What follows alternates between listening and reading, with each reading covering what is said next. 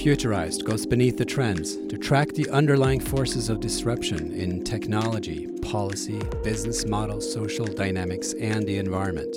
I'm your host, Trond Arne Undheim, futurist and author. In episode 113 of the podcast, the topic is Tech in Tomorrow's Learning Organizations. Our guest is Michael Leckie, founding partner of Silverback Partners and author of the new book, The Heart of Transformation, published by Kogan Page. In this conversation, we talk about how organizational change drives technology, behaviors of change, such as focusing on people's third best ideas, and how to build organizational culture. Before you do anything else, make sure you are subscribed to our newsletter on futurized.org. I hope you can also leave a positive review on iTunes or in your favorite podcast player. It really matters to the future of this podcast. Thanks so much. Let's begin. Michael, how are you today? I'm good, Trond. How are you? Yeah, I'm doing fantastic. Look, you are all about change, which kind of sounds cool. But specifically about change in organizations. Now, explain this to me.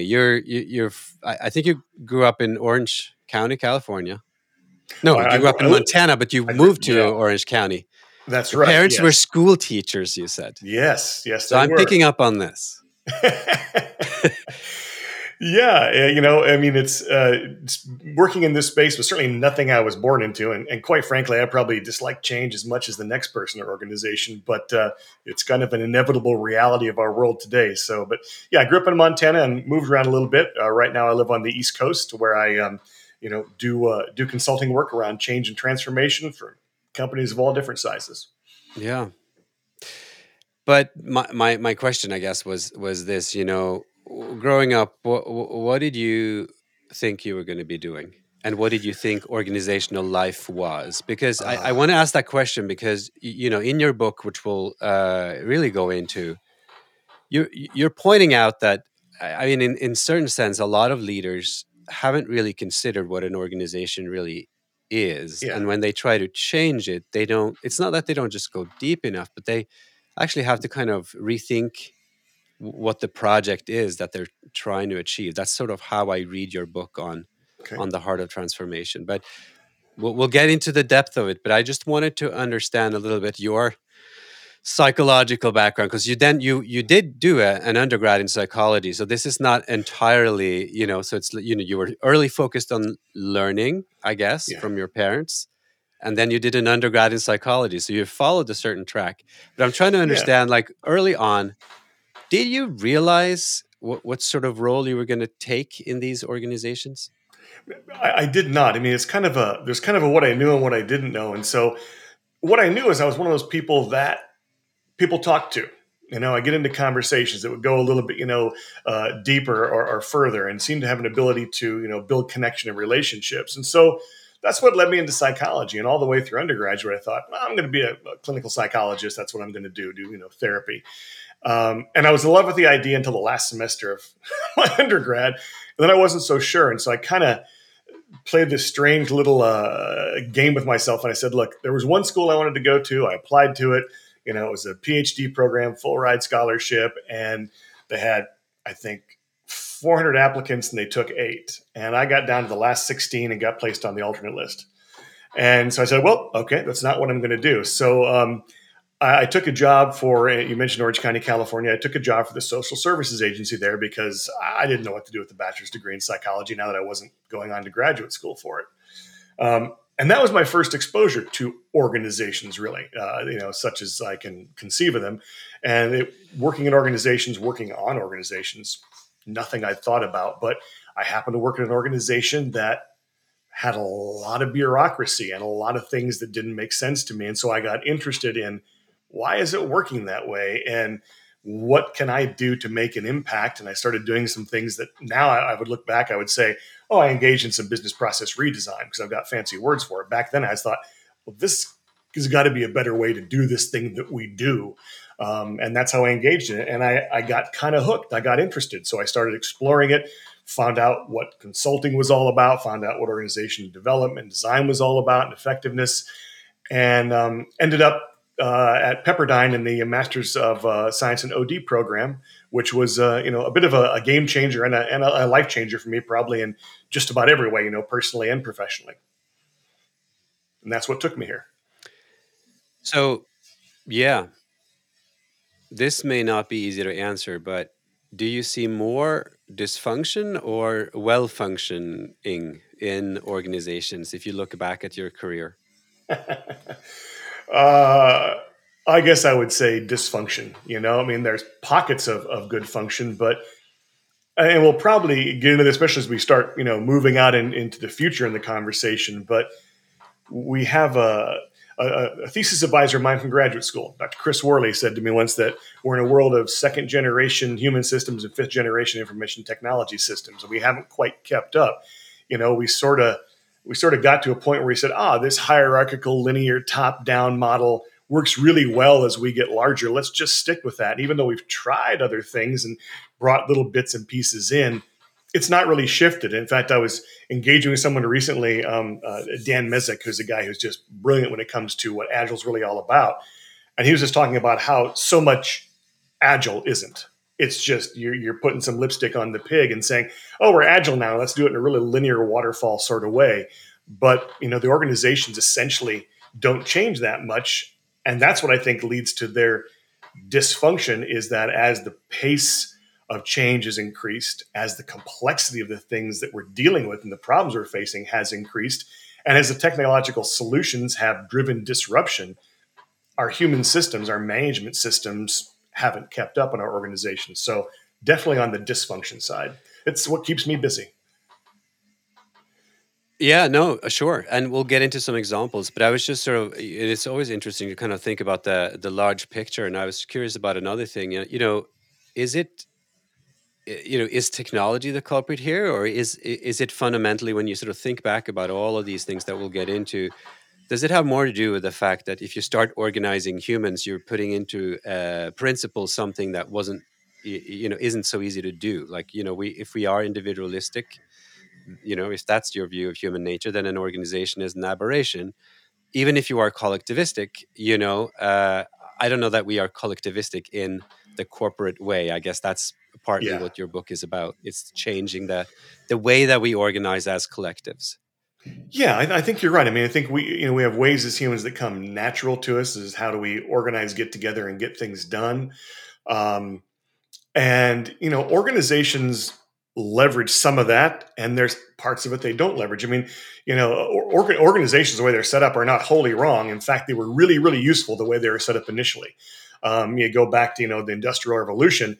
It made sense to start segmenting the jobs and the roles and putting people in charge of productivity, and all that did great things for society. I think it's just kind of run its course as a lot of the things that had to be done, just repetitive labor tasks, were minimized or mitigated by technology. First, industrial manufacturing technology, and then information technology, and every other thing we have coming out there. You look at basically jobs for lack of a more elegant term, at the lower end disappear.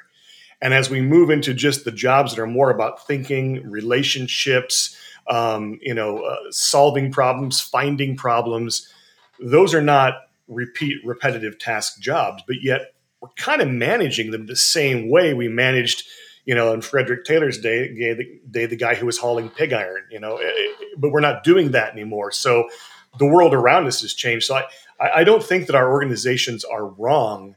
I just think they're no longer right enough. So tell me about your book, The Heart of Transformation, and how this relates. Because, well, let me just tee it up by saying one thing. In this book, I believe part of it is about how beliefs relate to behaviors. And that's interesting because, there are a lot of beliefs in management science, right? And I've been at a management school. There certainly are a lot of beliefs about, what is good practice. But then there's behavior. And those two aren't necessarily related. So I'm wondering how that relates to hearts, I guess. Yeah. Well, for me, I've made the same observations you have. So for 2+ decades now, I've struggled with this whole issue around the kind of the organizational culture and the ways that we work and work with each other. And as I've thought about it, let's see, what's the best way to address this? Sorry, repeat the first part of the question again. 'Cause there's something you said there that I've lost on that I wanted to jump on. I'm just curious about whether beliefs are related to behaviors when it Beliefs and comes to behaviors. kind of the core of your book. Yeah, Yeah, that's what I'm sorry, trying the to fundamental understand. core of the book, and here I am forgetting it. That's it's great. It must be Thursday. Yeah, and so I saw Yeah. people had all these beliefs. In fact, when even I was in graduate school, one of the things that we were, I guess, warned against was a lot of us that came into this field of organization development. It came out of humanism, and a lot of us were really compassionate or worried or concerned or thoughtful about people or very people focused. And one of the things we were warned about is, look, don't go in and try and impose your values on an organization. That's not going to happen. They're going to kind of spit you back out. Don't go in and impose your beliefs, but help them fix some things that they're doing and earn some credibility where you can start to introduce some of that. And so as I started working with companies, in different ways, I mean, my initial consulting literally was going into groups of frontline managers in manufacturing organizations and helping them just be better at performance management conversations and, development conversations with people, all in the guise of reducing workers' comp claims. Because I worked for an insurance brokerage, and we figured there was accidents and there was claims, and they weren't necessarily always the same thing. And so that's kind of how we attacked it. And so I was really interested in, okay, what kind of behaviors need to change? But those behaviors fostered some beliefs. Then I got into organizations where we're actually saying we want to tackle culture. And the first one that I really got engaged with was a company that doesn't exist as such anymore, but it was known at the time as Abitibi Price. And it was the world's largest newsprint manufacturer and marketer. And they were very vision and values driven. And I had the good fortune and maybe misfortune to be a part of an organization like that because, I've worked for a lot of organizations and I've worked with hundreds more. I don't think there's a one that I could tell you what the vision and values were off the top of my head. But I left Abitibi in 1999. I can tell you that it was flexibility, continuous learning, moving with urgency or a sense of velocity, business-like thinking, and wise spending. And if you asked me how those things manifested, I could tell you exactly how they show up, and I could have a conversation looking at what we're doing to say, is that real? Because that's what happened in the company. So we use these to determine what our behavior should be. But then I get into organizations, they're like, we like that idea. We're going to come up with the new beliefs. Here's the values and the vision. Here's the mission and who we are. And we're going to be collaborative, or we're going to be, whatever it was. And they use these big words that sounded great, and nobody knew how to operationalize them because most of the time they were good words. I mean, rarely does the value say, hey, our values are, pettiness, cruelty, and mistreatment. Nobody puts those out there, right? They put out our values are collaboration or customers first or whatever it may be. And most people agree with that. Does that matter? Does that matter What part? when a company puts in these platitudes? When companies start putting in platitudes into values, which essentially all of these value statements are platitudes. Right. I would argue, right? I would too. They start out that way. And that's the very point, I think, is that you can't start there, and they do. They figure, let's just state the new beliefs and everyone will adopt them. Now, an organization where you uncover what it is you actually seem to believe and start to give words to it and then dialogue about it, then they're useful. Most of the rest of the time, everyone just says, well, those are good things, we're already doing them, so I don't have to change. So they really have little to no impact because they're platitudes we can all agree with. So great, I'm collaborative, I'm energetic. What's the problem? I don't have to do anything different because we all generally see ourselves in a pretty positive light. So I don't think they do much at all. Whereas if you start to introduce behaviors and then reflect back on what do those behaviors mean, how do those, what beliefs do those reflect, or what assumptions do those reflect, that can be really interesting. And behaviors can change beliefs because if you start acting in a different way, it starts to challenge assumptions you had about the right way to act, if that makes sense. Yeah. Look, I'm so curious about a lot of aspects of this. One of the things, and we'll get into these, I guess you have 6 sort of principles, and we have been foreshadowing some of them. I'm also curious about some of the larger organizations you've worked for, because I know you worked for GE, so we absolutely need to cover that, and you write about it as well.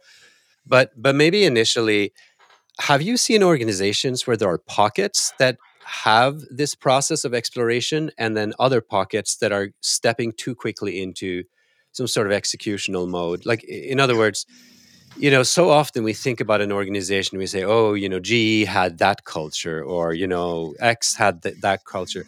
But isn't it also true that, individuals create their own pockets? Leaders can create their own subcultures and Oh yeah. principles, and can be, much more functional or dysfunctional, no matter what framework they work within.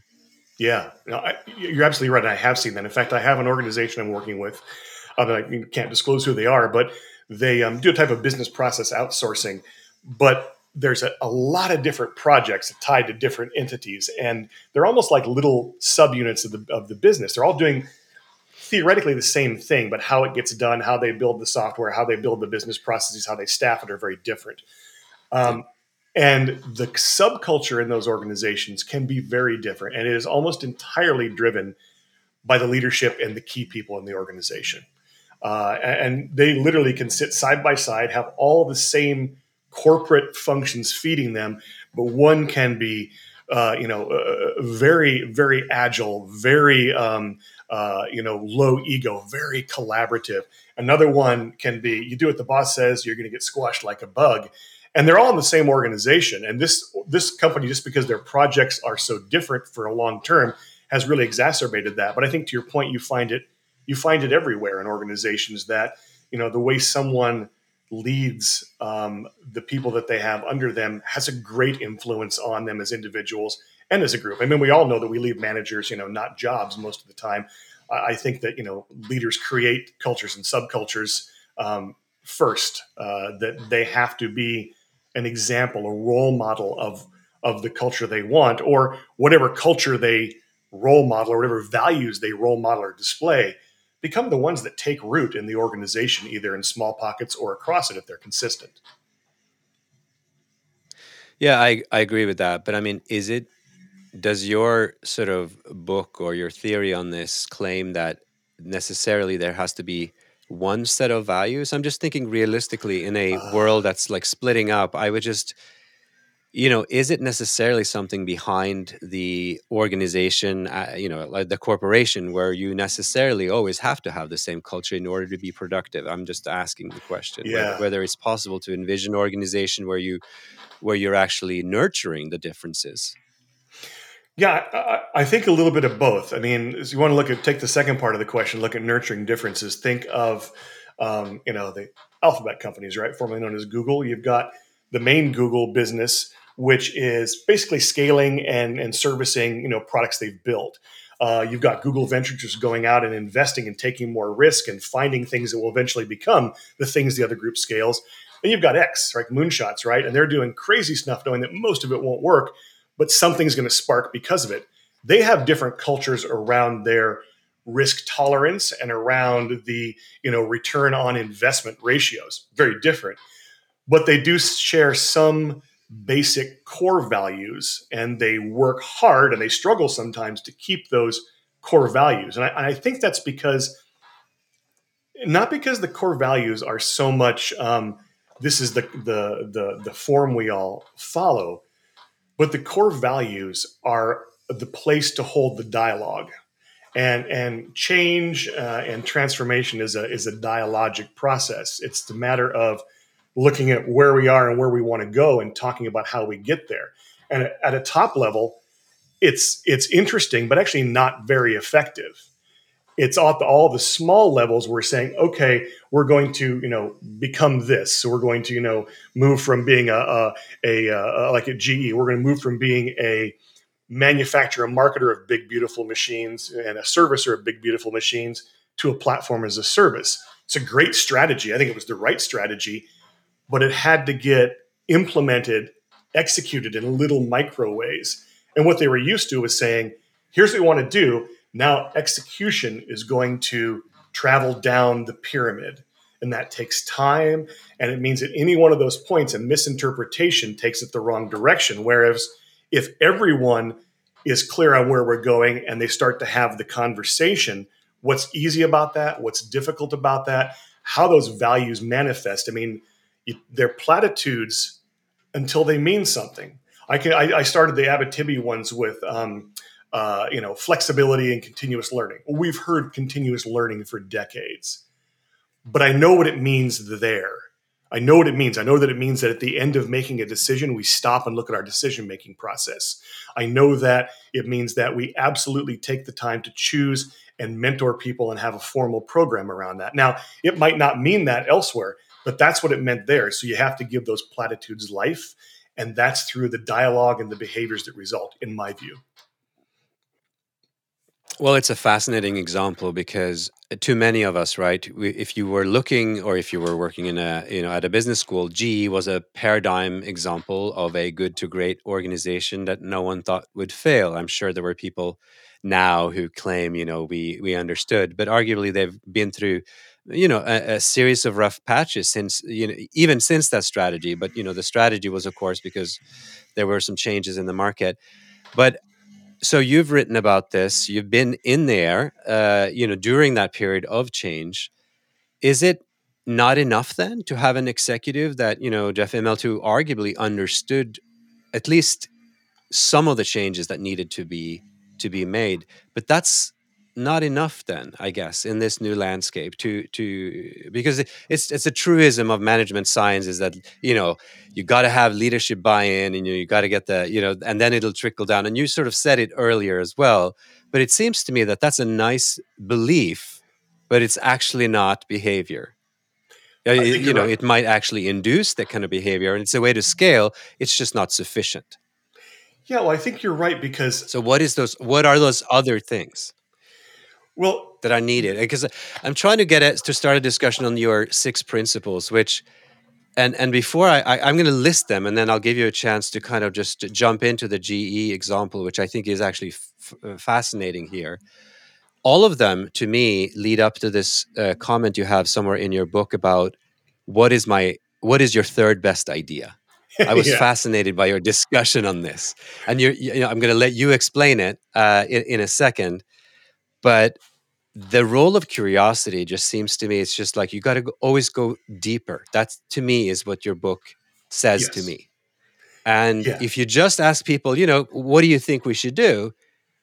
Everybody, for the sake of they think all right, let's just be exhaustive. I'm going to come up with an alternative A and B to look good here.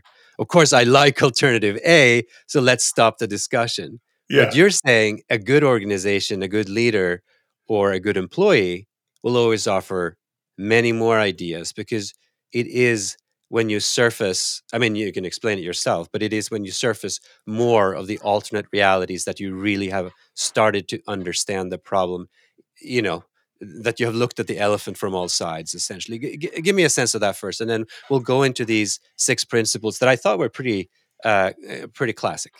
Sure. Well, so let me do 2 things there. One, address real quick the first part of the question, which is about the leader and Jeff having the idea. I think that I believe with my whole heart, go on the record for it, that I think that Jeff had absolutely the right idea. Absolutely nailed it and nailed it early. And as he saw things in the organization, had the resources to do it. I think that part of the problem was that GE was an execution culture. You got stuff done, right? I mean, the claim to fame was you hired the best people and you trained them at the Crotonville facility to be the greatest leaders. And they worked to come up with great ideas, and everybody could just execute the heck out of it and get it done quickly and efficiently. And that was a brilliant strategy until it no longer was. And so when they moved into a place where now what we're doing is we're coding and developing software and making this change, there's a different path to success. It's far less controlled. It's why we went again from waterfall to agile in most places, is because you had to have people who were close to the customer, learning, pivoting, and changing. And I think that Jeff had absolutely the right idea, but I think GE was built to execute it, not to let people explore it and figure it out on their own. There were a lot of controls, and that's because we had at one point the best people in control. But you know what? They were still really good people. I don't think I've ever worked with smarter people, and I worked with at GE.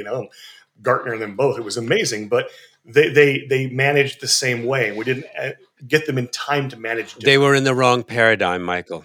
Yep. They were in the wrong paradigm is the problem, right? They were Yeah. just, in the Kuhnian sense, they were in one paradigm. And even though they sort of believed that they all needed to go to the next paradigm, they didn't know how to live that next iteration of. Well, that's of it, Tron. And that's the core of the behavior and belief thing is we will hear a new idea. We'll hear a new paradigm, right? And we'll say, Yep. That makes sense. I like that. That appeals to me. And then somewhere in the back of our brain, a subconscious voice says, and hey, now that I agree with that and have told people, I must be behaving accordingly. But our behaviors are driven by the habits we've had for a long time. And we start looking around us to see who's not behaving that way. We don't look in the mirror first and say, okay, what actions will I take today that I take every day don't fit with this new paradigm and start with me? What are my behaviors? We start with, I have a belief and now I want you to change. And that just hasn't worked for us because we haven't changed. And I can tell my kids all day long to do or say one thing, but if I'm doing or saying the opposite, you know what they're going to follow. They're going to do what I do, not what I say. It's the same thing in organizations. A very simple formula. Well, you talk about leadership vulnerability in there. It's about being vulnerable and showing. I think you were telling me about a leader at Microsoft that you had been tracking for that reason. You had a very cool anecdote. Yeah, it's certainly in the book. I can tell you about that. It's JP Courtois, who is one of the most senior guys and probably arguably the number 2 guy at Microsoft, is a person who he's fairly. He's well put together. He, kind of keeps his own counsel. He's not loud and boisterous, but a very well respected leader and a brilliant guy who's, done some amazing things with the foundations he's created and stuff. But he got on stage in front of 5,000 other Microsoft employees at Microsoft Ready to be coached. And the reason he did this is because Microsoft has said, look, we can't be providing just answers anymore. We have to get really good at making sure the questions are clear. We have to be the thinking partner for our clients to find all the right questions. And then you know what? The ones we can answer, we'll gladly answer. And the ones we can't, we'll send them elsewhere. But that's how we have to change our relationship. So being more coach-like was a part of that.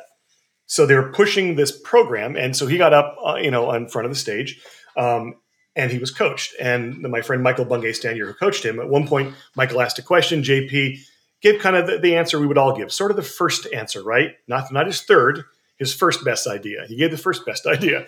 And Michael paused and he said, okay, so we're going to go ahead and back up and just do that one again. And everybody kind of laughed because they could tell the answer was a little bit surface. And he laughed too. And they stopped and he thought, and he went pretty deep, probably to his third best answer right away. And people were kind of shocked because he was revealing, some insecurities about things, some lack of knowledge about things, some areas where he felt like he fell short and needed to overcome. And that's not what leaders generally do. You don't get up and talk about your shortcomings and how you're dealing with them. You get up and tell everyone how you've done great. But this opened up for that organization the ability to say, hey, well, as great as this guy is, as much as I revere him, if he's struggling, if he still needs to learn, then it's okay for me. So I think he role modeled that, what I call in the book, changing before protecting. He could have protected himself, but he decided to go ahead and do something different and take a risk and be more vulnerable. And its impact is still felt at Microsoft. When I talk to people there, they're like, yeah, that was amazing. And it made me realize that we're serious about this. It's not just the latest, idea that we're being pushed out. We really mean it. And our leaders are doing it first. I love that. And I think now, we're ready for these 6 principles. And, obviously people should read your book. That we're not going to go through the book here, but now I think there's some context. So, when you say exploration before execution, I from this conversation, even I get a little bit of an idea about what you mean. It is this learning mindset, and we can talk about it. Number 2, you said learning before knowing. There's no point in claiming that you know, or you actually don't know anything unless you have learned what there is to learn, right? So even if you want to execute, there is some learning involved. I'm curious about that as well. And then changing before protecting. So change is, occurs and you can't just start protecting an asset before that's what I understand from it, before you've really either changed yourself or understood it in a certain way. Yeah. Let me just run through the other four, and then you can pick it up at any point here. But pathfinding, you said, instead of following. Hmm. That's intuitively, it's a great metaphor, right? Finding paths. It's something that I really enjoy doing, certainly, in the forest anyway. And then innovating before replicating. Replication has a massive role in industrial organizations, right? Oh, it's all about Replication is scaling. scale, right? Yeah. But you're saying that's not everything. You can't just jump straight to the replication part. I loved that, and I'm sure there's examples we could chat about for all of them. And then your last point here is on humanizing before organizing. I guess for me, that's sort of when I want to maybe stop on, because your whole book is about humanizing, Yeah. and we haven't talked so much about technology yet. Maybe this is kind of a pivot point for the conversation.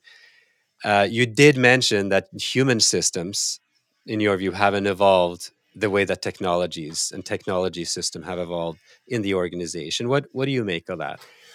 Well, so think about great relationships you have, great, groups or communities you're a part of. You have a relationship with the whole person as far as you know them, right? And then you come to work and we say, that's not a person, that's not Trond, that's an accountant, Right. that's a coder, that's an HR executive. And so we get reduced to our roles because it's easier to manage. And if human beings are fungible and the roles in the org chart are what matters, then when one goes, we can replace another, and it's efficient. So we've done a lot of things that are efficient that just don't work. Now, when I put all these things one before the other, pathfinding before path following, humanizing before organizing, I do that to say that I'm not saying that organizing or knowing or replicating or scaling or executing are inherently bad. They're not. In fact, they were good, and for a while they were the dominant thing that got us where we are. They're just, once again, no longer enough, and there's something you need to kind of encase them in. So you can organize, but if you organize without actually knowing who each other is, then the organization is fairly uninformed and has to, by definition, treat everyone as a fungible asset that sits in a box. And so, and I mentioned this before, where you look at true, like, agile teams, what's fascinating about them is they know each other. They know each other's strengths and weaknesses and contributions. They know each other's kind of personal lives sometimes as well. So it's like, you know what? We've got to do this, and you can't be here tonight because of the thing with your kids, but I can. I don't have them. And so they reorganize to get their work done and achieve an outcome all on their own based upon their knowledge of each other. They don't just say, here's the org chart, and we wait for HR to change it before we do anything different. Most of our organizations, that's exactly what we do. The times I've heard stay in your swim lane is the safest thing, because we've got the metrics that say if you do things in your swim lane, get your goals accomplished, then everything's good. Because there's this myth that if every part does the things we've prescribed for it, it all adds up to virtue. And of course it doesn't. I mean, you have organizations where everybody meets or exceeds their goals and meets or exceeds their bonus target, but yet the whole organization underperforms. How can that actually be? Well, it's because we're treating it like a machine, not more like, a bit of a village and sub villages where we get to know each other and then are a part of how we organize or are a part of the exploring or something else. Is that useful? Yeah, that's super useful. By the way, in your intro, you talk about swimming. You Yeah. you use an example of swimming. You weren't such a great swimmer yourself. You're a Yeah. learned swimmer. Yeah. Well, as I tell the story about learning to swim when I'd lost some weight and started doing triathlons, and it shows up again at the end of the book, because I went to a program called Total Immersion, and they teach you like 32 different points of the whole swim stroke, right?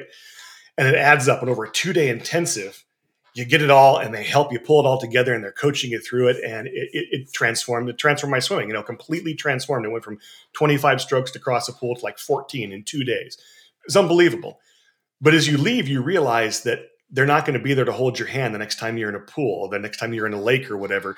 And there's too many things to remember. And so they start out with say, hey, just pick one thing, just swim, but pick one thing and work on that. And then next time, pick a different thing and work on that. And the rest, just swim.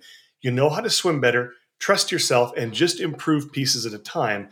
And so for me, I think that's true for change for humans as well as for organizations. You find the spot that's most likely, that you have energy around, that you have a coalition of the willing, and you start to make a change there. And it's back to your point almost the beginning of this on kind of those, micro parts within an organization.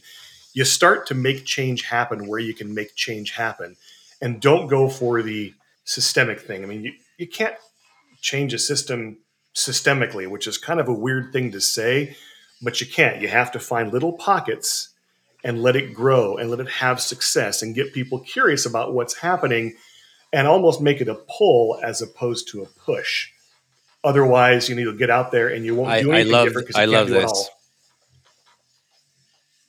Well, I have also had some experiences in, I guess, adult learning and on-the-job training and all of the stuff we have to do these days. When we work in teams, when we're trying to teach others, but also to ourselves. Like micro-learning seems to be the only realistic approach. You can't really, as an adult with responsibilities, you don't have the luxury that I had when I was a student, or I took the luxury. I sort of said, I want to learn, and you dive in head first and just kind of focus on what you want to learn. That's at least how I was most efficient. So the ideal picture is you have full immersion, you can make all these choices, but when you have responsibilities, the micro learning picture is much more realistic, it seems, right? You pick one little thing and you learn. I love your swimming analogy. I think learning and swimming, it's just realism, right? Because also, if you don't do it right, you sink, literally. Yeah. So that's why I was bringing that up. And I think, so many of us, when we think about technology in the workplace, you can get very overwhelmed because, even for me, I manage a lot of different technologies and I think about their roles in the future. But if I every morning had to say, today I'm going to study the latest in quantum, I'm going to also dive into AI and how that relates. And then I'm going to certainly look into life science and especially synthetic biology and the latest development in CRISPR. I mean, if I did all of that in one morning, I wouldn't really learn anything. No, right? You have to focus no matter how advanced you start out. Yeah, and we've all seen the technology is there, or it's coming, and it's coming quickly. It's our catching up to it. So one of the gentlemen that endorsed my book is a friend from way back, Mike Capone, who's now the CEO of a Click, the data visualization company. And what's fascinating is they can go into a company and they can put in incredibly accurate, useful, timely dashboards that tell you everything you need to know to make great decisions.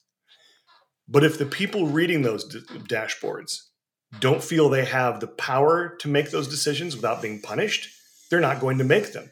So you can give people all the tools, but they have to feel they're empowered to use those tools. And we've done a lot of exposing people to data and information, but we've done far less about letting go of control and letting go of power, because that's one of the things that almost justifies our existence at the top of the corporate food chain, is control and power, and the person who's going to make sure it happens, as opposed to the person who's going to provide opportunities, give power, let people go and build something that goes beyond what he or she can do. It's just not a model that we're used to. It's not a model that we're comfortable with. And it's not a model we grew up with. We grew up almost justifying where we were by what we'd done and what we knew, what we'd accomplished. And now we're at a point where, now that there's too many things to learn and we don't know enough, and we don't want that reality because it's something that makes us feel illegitimate at the place we've achieved.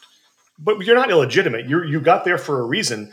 Now you need to be the person who takes all of that knowledge and information and becomes the person who learns the fastest and the best and shows others how to learn and leads them through the process of learning, as opposed to showing them that knowing is better. It's a whole flip of the paradigm of what leadership is all about. And I think that's where we're coming into in the future, is that less and less and less of any leader's job is about the function they're leading. It's not about, do I know supply chain really well? It's not about, do I know finance really well? I have to know enough to speak the language, but it's about, do I know how to help people change themselves and change their organization for the better? And can I shepherd them and help them through that without telling them how to do it, so they learn to do it themselves, so we have a greater power in the organization to move into something newer faster. So the whole role of leaders are changing, and we have a lot of leaders who are fighting it. It's fascinating you say this. I mean, as we're going into kind of the next decade, I guess if you if you think that your role in the organization is to mold the organization into an image of what you want to do, not only do you seem to be deluding yourself there, but also you may not last in that organization, right? I mean, my father used to say, you get used to not having one job for very long, right? He was sort of looking in the tea leaves and saying, you're going to grow up in a different world where, unlike him, who was a university professor all his life, like he realized, look, portfolio careers is going to be the new the new normal, for lack of better words. So what you need to do is, if you're going to have an impact in a workplace, that impact has to happen faster. And you can't sit there and rest on your laurels and whatever you have built in one organization, it may be different in the next, but you have to have these sort of transportable skills, I guess, where you can make an impact wherever you are. I just wanted to, so if you think about the organization of the future, if there is such a thing, I mean, is there such a thing, or will they all just have to evolve, in their own ways, with and without technology? I mean, what is your prescription for an organization who wants to continuously be the organization of the future, I guess, to try to at least be somewhat apace with the technologies and other disruptions that are, keep occurring. Yeah. Well, I think, I mean, there's certainly, a power and value that comes at scale to a certain extent with organizations. But we have gotten really, really, really, really big in organizations, and that, makes it difficult. And like I operate, I'm just me. Um, but I work with some, huge, Fortune 50 companies as just me because I have an ecosystem of relationships that I've built and I know how to work with. And I can leverage that ecosystem in a way that one big provider even can't, because basically I got nothing and I got everything, right? As opposed to whatever just the one block of size is. And so I think that we're definitely going to see, and we're seeing now, a lot of the barriers coming down to partnering and having an ecosystem. So I was talking to one company, a big chemicals company, and they have, with their digital transformation, have had to lower firewalls. They've had to, open up, corporate secrets and take that risk of people finding out things to have other partners who are small but know how to do something really well or how to get something going and moving, and also don't approach it as every project has to be an everything project. They can fix little bits and start to move the machine forward. It's been a big adjustment for them, and for some people, it almost feels like they're committing a crime. I mean, how can we lower our guard? But yet, only good things have happened. So I definitely think organizations are going to be more porous, and I think that we're going to start to devalue scale, and we're going to start to devalue the all-in-one solution. I was having a conversation last night with a guy named Bill Rue, who used to be the CEO of GE Digital. He's now the CEO of Lendlease Digital down in Australia. And we were talking about this, and he goes, "Look, one of the things I found is that the big project was what killed you, because the vendor keeps coming with, we need this, if we add this, just this one little thing, just these few more people." And he talked about it in the past. Literally, had two projects of the same kind going on. One they focused on is one little problem, and it was like, I don't know, $750,000 worth of effort to get it up and running and going. The other one they focused on an entire region. They spent $23 million, and it's still not working. And it was the past life. But he said, look, you got to start with the things that you can do and fix. And he goes, get something done. Once a quarter, produce something, make something happen.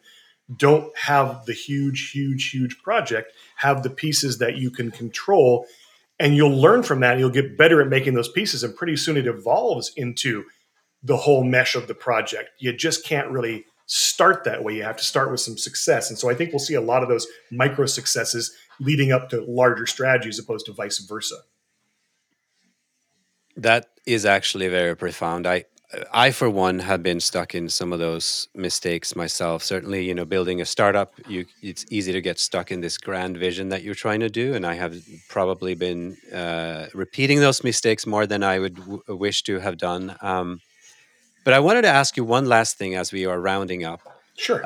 One observation I'm making on this whole idea of remote work, which is tangentially related to what we're talking about, because if organizations are about humans, and like you said, scale is sort of devalued because there is talent outside the organization, or at least at the borders of it. So that would go to perhaps in the direction of saying, it's going to be very possible to have these looser affiliations, and being remote is a looser affiliation because you're not there all the time. Yeah. But the other observation I'm making is that's fine for very, very unique talent, right? If you have an enormously specialized skill that everybody needs, yeah, you can be your own freelancer, or you can, you don't have to show up for work because everybody needs you. They will call you.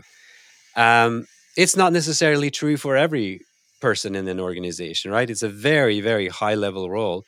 And then you are the other example. Like, you already have your networks, you have an ecosystem role, and you would actually it would be a waste to put you back in an organization, because you would then probably have less time to maintain your ecosystem, which is where most of your value now, I take it, is actually coming to leaders and Sure. organizations. What is your observations on how to scale remote? Is it even possible or desirable to scale remote work at the at the higher levels? Yeah, it's such an interesting question. I mean, because I'm the kind of person that loves to get together with people, and I think there's so much richness when you're together. And of course, we've been deprived of that, for a little over a year, depending where you're in the world, due to the COVID pandemic.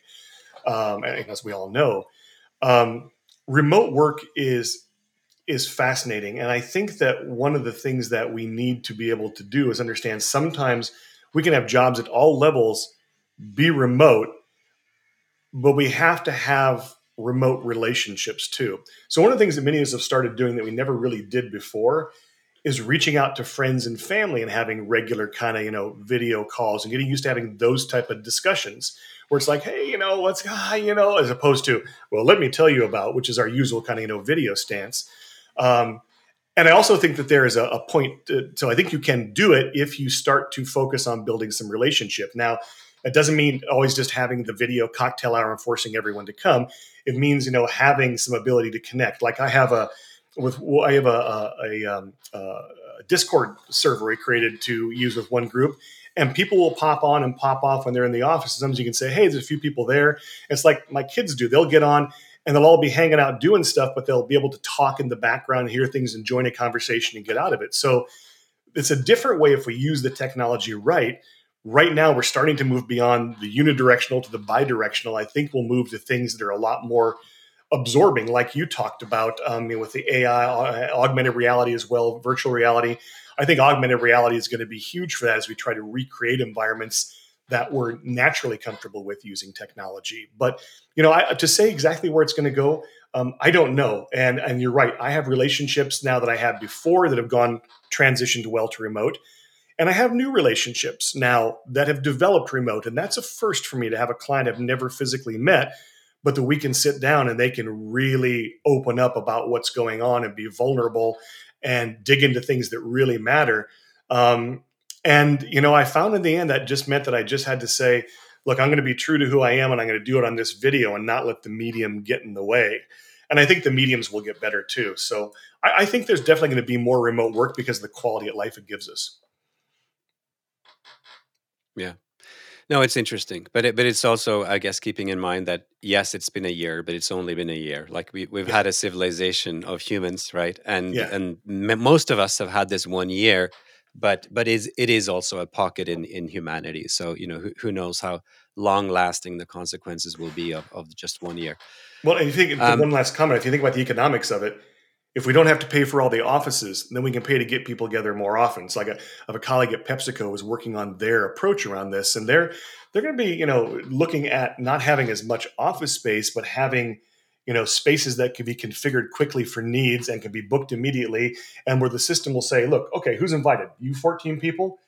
These are the best 3 locations. Here's what the features are. Pick the one you want. Book your room, because they know they will need to get together, but they've also got to talk about, for what purpose do we get together? What are the consistent, guidelines or principles behind getting together and not? And I don't think we've gotten to that level of maturity yet. We've been forced to one end of the pendulum. Now we got to find that place in the middle, and we're still messing around trying to figure it out. You have just listened to episode 113 of the Futurized podcast with host Trond Arne Undheim, futurist and author. The topic was tech in tomorrow's learning organizations. In this conversation, we talked about how organizational change drives technology.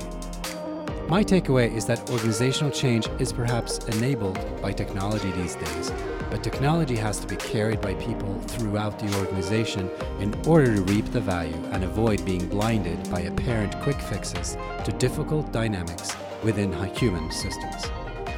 Thanks for listening. If you liked the show, subscribe at futurized.org or in your preferred podcast player and rate us with 5 stars. If you like this topic, you may enjoy other episodes of Futurized, such as episode 93, Orchestrating the Freelance Economy, episode 91, 2 author podcasters discuss tech, or episode 94, Workforce, Humanity, and Future Tech. Did you know that you can also find Futurized on YouTube? You may enjoy our professionally produced long and short form clips from the podcast. Futurized, conversations that matter.